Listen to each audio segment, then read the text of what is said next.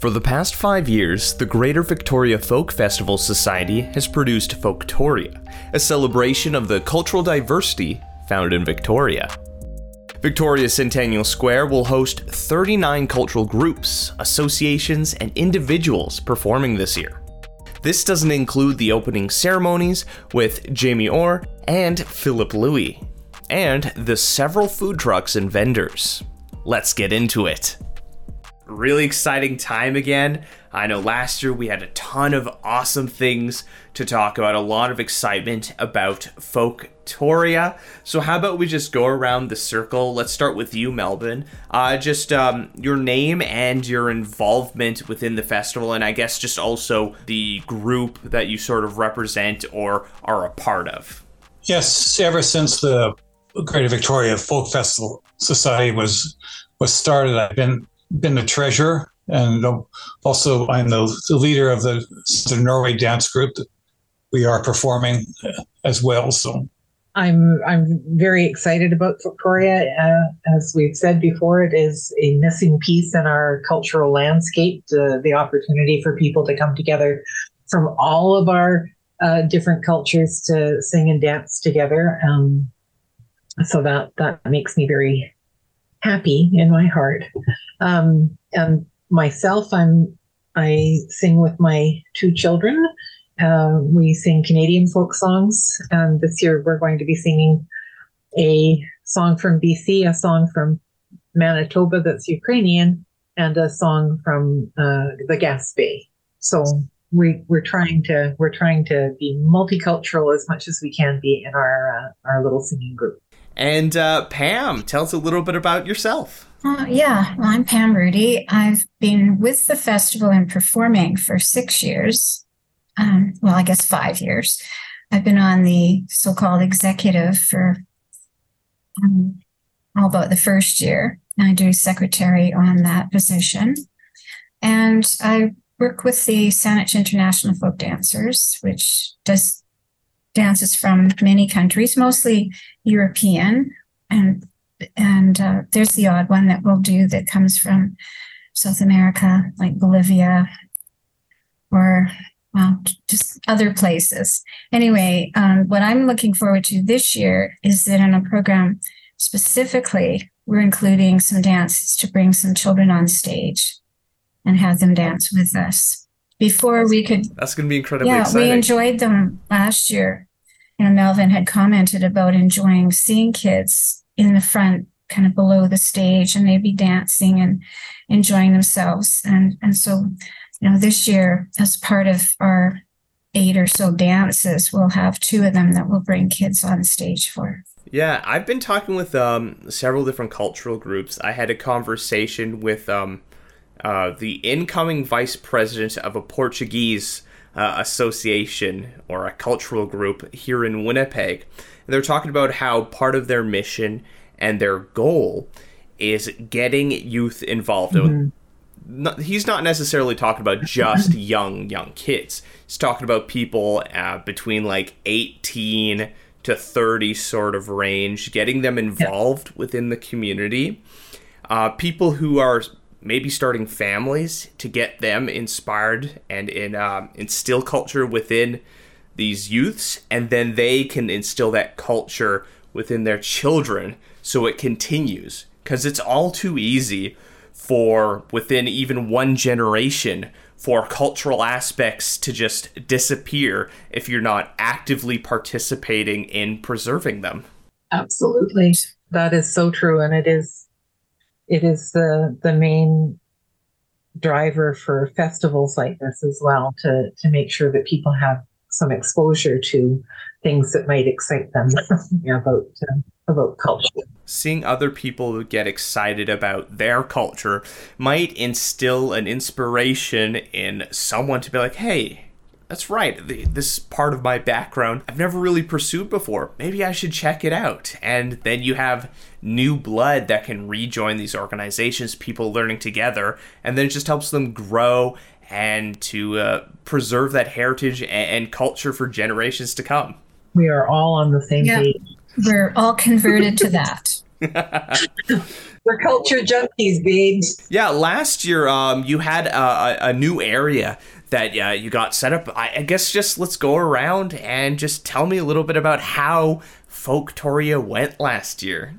Well, it went well, but we had typical June rain, which caused some pretty serious problems with getting the audience we wanted, but also with things like the marley floor for the dancers getting wet is very dangerous for it, and slippery for the dancers too. It's not without its dangers for them.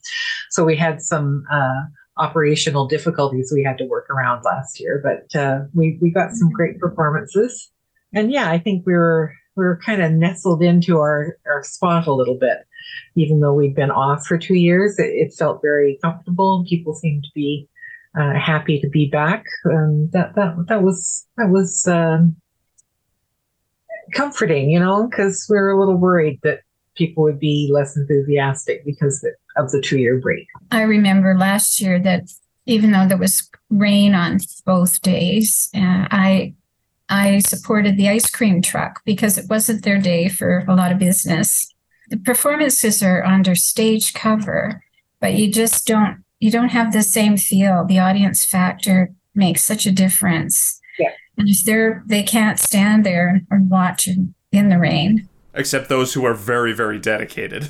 Yeah, the parents or relatives of the performers would hang in there, of course. So that was what marred it. But I think overall, there's just a real sense that people want that kind of feeling of that type of festival in the community. And I think that, building upon the years, the word will get out and people will look at it as kind of a destination for the beginning of June. What about you, Melvin? How'd you feel? We also had a concern that both the Centennial Square is surrounded by the City of Victoria and the Capital Regional District building. And they kept talking about development plans and making the square unavailable while they're redeveloping. So it was back and forth, and we couldn't pin them down to whether they would proceed with them renovations during our weekend or what happened later. So that was a big headache on our part until they decided that they weren't going forward last year. So yeah, having to create kind of a site plan A and site plan B to deal with whichever location the stage would end up being.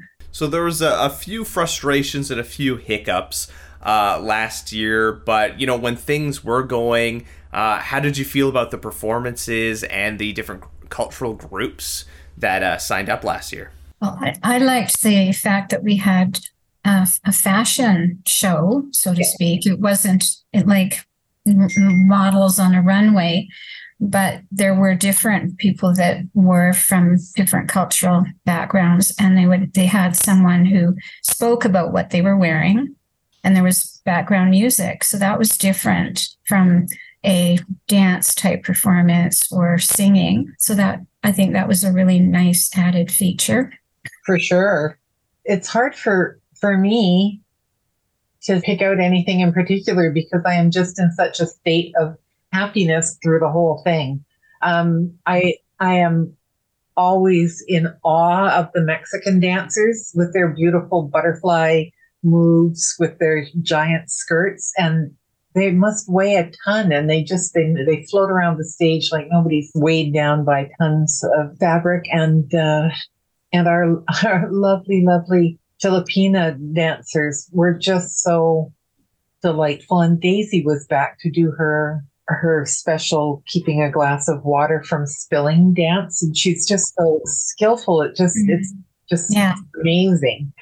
But all of it is so much fun. So much fun. Melvin, any highlights? Well, it's just the age range. I'm sure some of the Punjab kids were under 5, and some of the other dancers were over 80. So yeah, I think we covered all those bases.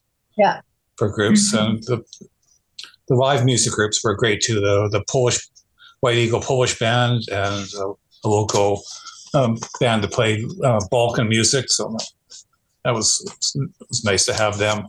How was engagement afterwards? Did you get any messages of people who were heard about and maybe were, maybe a little turned off because of the rain or something like that? Maybe they're a little hesitant to attend, but we're excited about learning more about Folktoria, about the different cultural groups and organizations within the area. What sort of reception or responses did you get after the event? Well, we tried to have a survey, and people are very reluctant to do that. I don't know why. So I would say because of the weather, we did have people who kind of came in. They'd already planned to be there, whether it was because they had a person performing or whether it was just that they said, I'm going to go after lunch, and they did. But there wasn't a lot of hanging around. So people tended to be quite brisk when they left. So no, we haven't seen a whole lot of feedback from our audience, except that they're so enthusiastic when they're there. Like there's no, even in the rain, the people were very full-hearted. After a lot of the performances, people, usually Melvin would have made an announcement or about a group and what. If you want to know more about this group, you can come and speak to this person. So I think people were following up. If they had an interest, that they came to the end of the performance and stood at the side of the stage and just kind of had a huddle of maybe commenting about the performance, but also learning if they were potentially interested, then they would have had a kind of face-on opportunity to find out more about it. So more to the individual performance groups than to the Folktoria organization. Mm-hmm. I agree with Pam. You would see huddles. Well, that's good to see that at least there was that engagement, that after a performance, people are like, hey, this was really cool. I'd love to get to know you a little bit more about your culture, sort of thing. So that's good to see, or I guess for me, good to hear. And there were several that came up and wanted to know how to perform in it next time. Yeah. So they happened to be there and catch the entertainment. So, it was nice to get their contact information as well. Nothing in particular except good cooperation with the next group up. They were always there on time and ready to perform. It made it easy for me as the master ceremonies to not worry about running around and finding where's this group, where are they?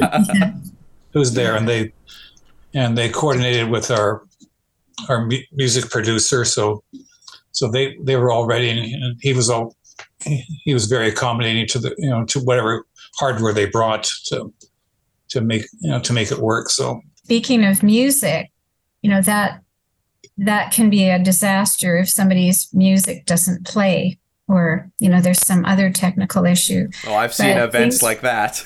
Yeah, I'm sure. And, we were very lucky. Everybody had, took care, had the right kind of equipment and got their music recorded in a way that could be used.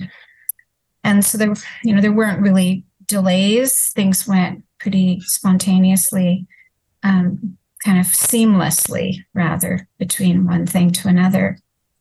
And one thing that we did have, not necessarily performing, but definitely entertaining, and that were youth, rather, from the International Summer Village, and they were available to do crowd energizers. And so that was just so much fun to have, there were two on stage, and they would get people in the audience to do either certain actions or say certain things in echo. And that was a riot. So they were really good to fill if there was little breaks in time between performances. I totally forgot, but this is absolutely the case. Like, serendipity is such a beautiful thing. So we had a couple of little gaps that just spontaneously appeared. And one fella, his name is Ray Jean, he just got up on stage and sang a bunch of lovely, powerful French Canadian songs. He's got a wonderful repertoire and lots of energy. So he really filled that gap with a verve. And then Sunday morning, we had another little gap. I really don't know how these things happened, if people were just a little faster than they thought or what.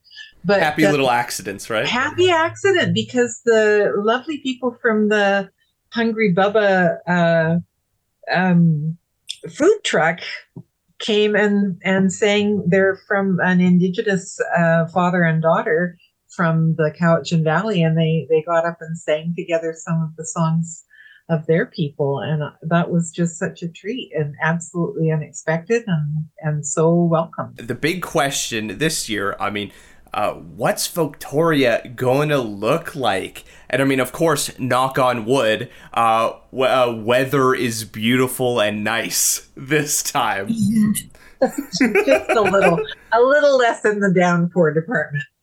We'll take a little rain, but not so much. A rain overnight, not during the day. Yeah. Exactly.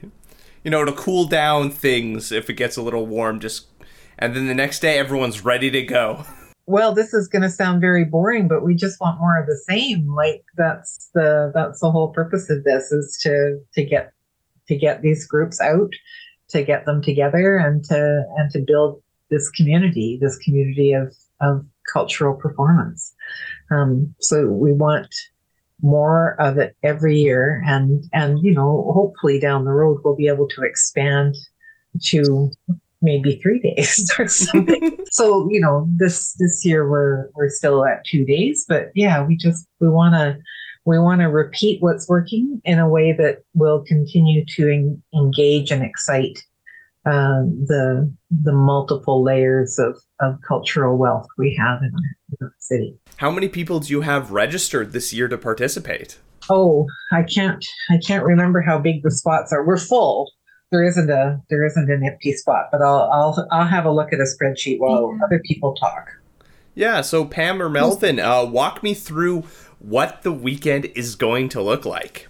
Friday afternoon, the tent people are coming to put a big canopy over top of the stage, and that'll stay up for the weekend. So at least the performers will stay dry and somewhat out of the sun. The sun moves around from high noon up to 7 p.m. So it couldn't place the canopy to cover all that area. But then we have our opening ceremonies at noon on Saturday. A few politicians will speak. I hope not at too much length, but and first, of course, acknowledgement of the first that we're on First Nations historical land, and then just solid performances, just one after the other. So until 7 p.m. So. And what does that Sunday look like then? We do it all again from the same 12 to 8 p.m. So I think we stop at 7. It's Sunday night in Victoria. They roll up the sidewalks and people go home. So then there will be hopefully lots of volunteers to do the takedown part. Rolling up the marley floor and having to do that, with the edges exactly aligned. If it rains, we have to dry it off before we can roll it. So that's the whole thing. Yeah. Getting volunteers is still what we're seeking to do. Try to encourage more people to be part of not just their performance part, but to lend a hand on setups or other things during the year that require, meeting and doing some planning, what works, what doesn't work, and trying to figure out ways to do it better every time. And if someone's interested in volunteering, where do they go? How do they reach out? Well, we just put up some job descriptions on Volunteer Victoria. And of course, we have a website, which if people know to look there, they could look. And we also will be putting out a kind of general call on our Facebook page. So also at this event, I know last year we talked a little bit about how there's some food trucks around there as well that take place. Yes. Is there a particular one that you really enjoy going to and partaking in the food? Well, I like all of it. It's hard to pick a favorite.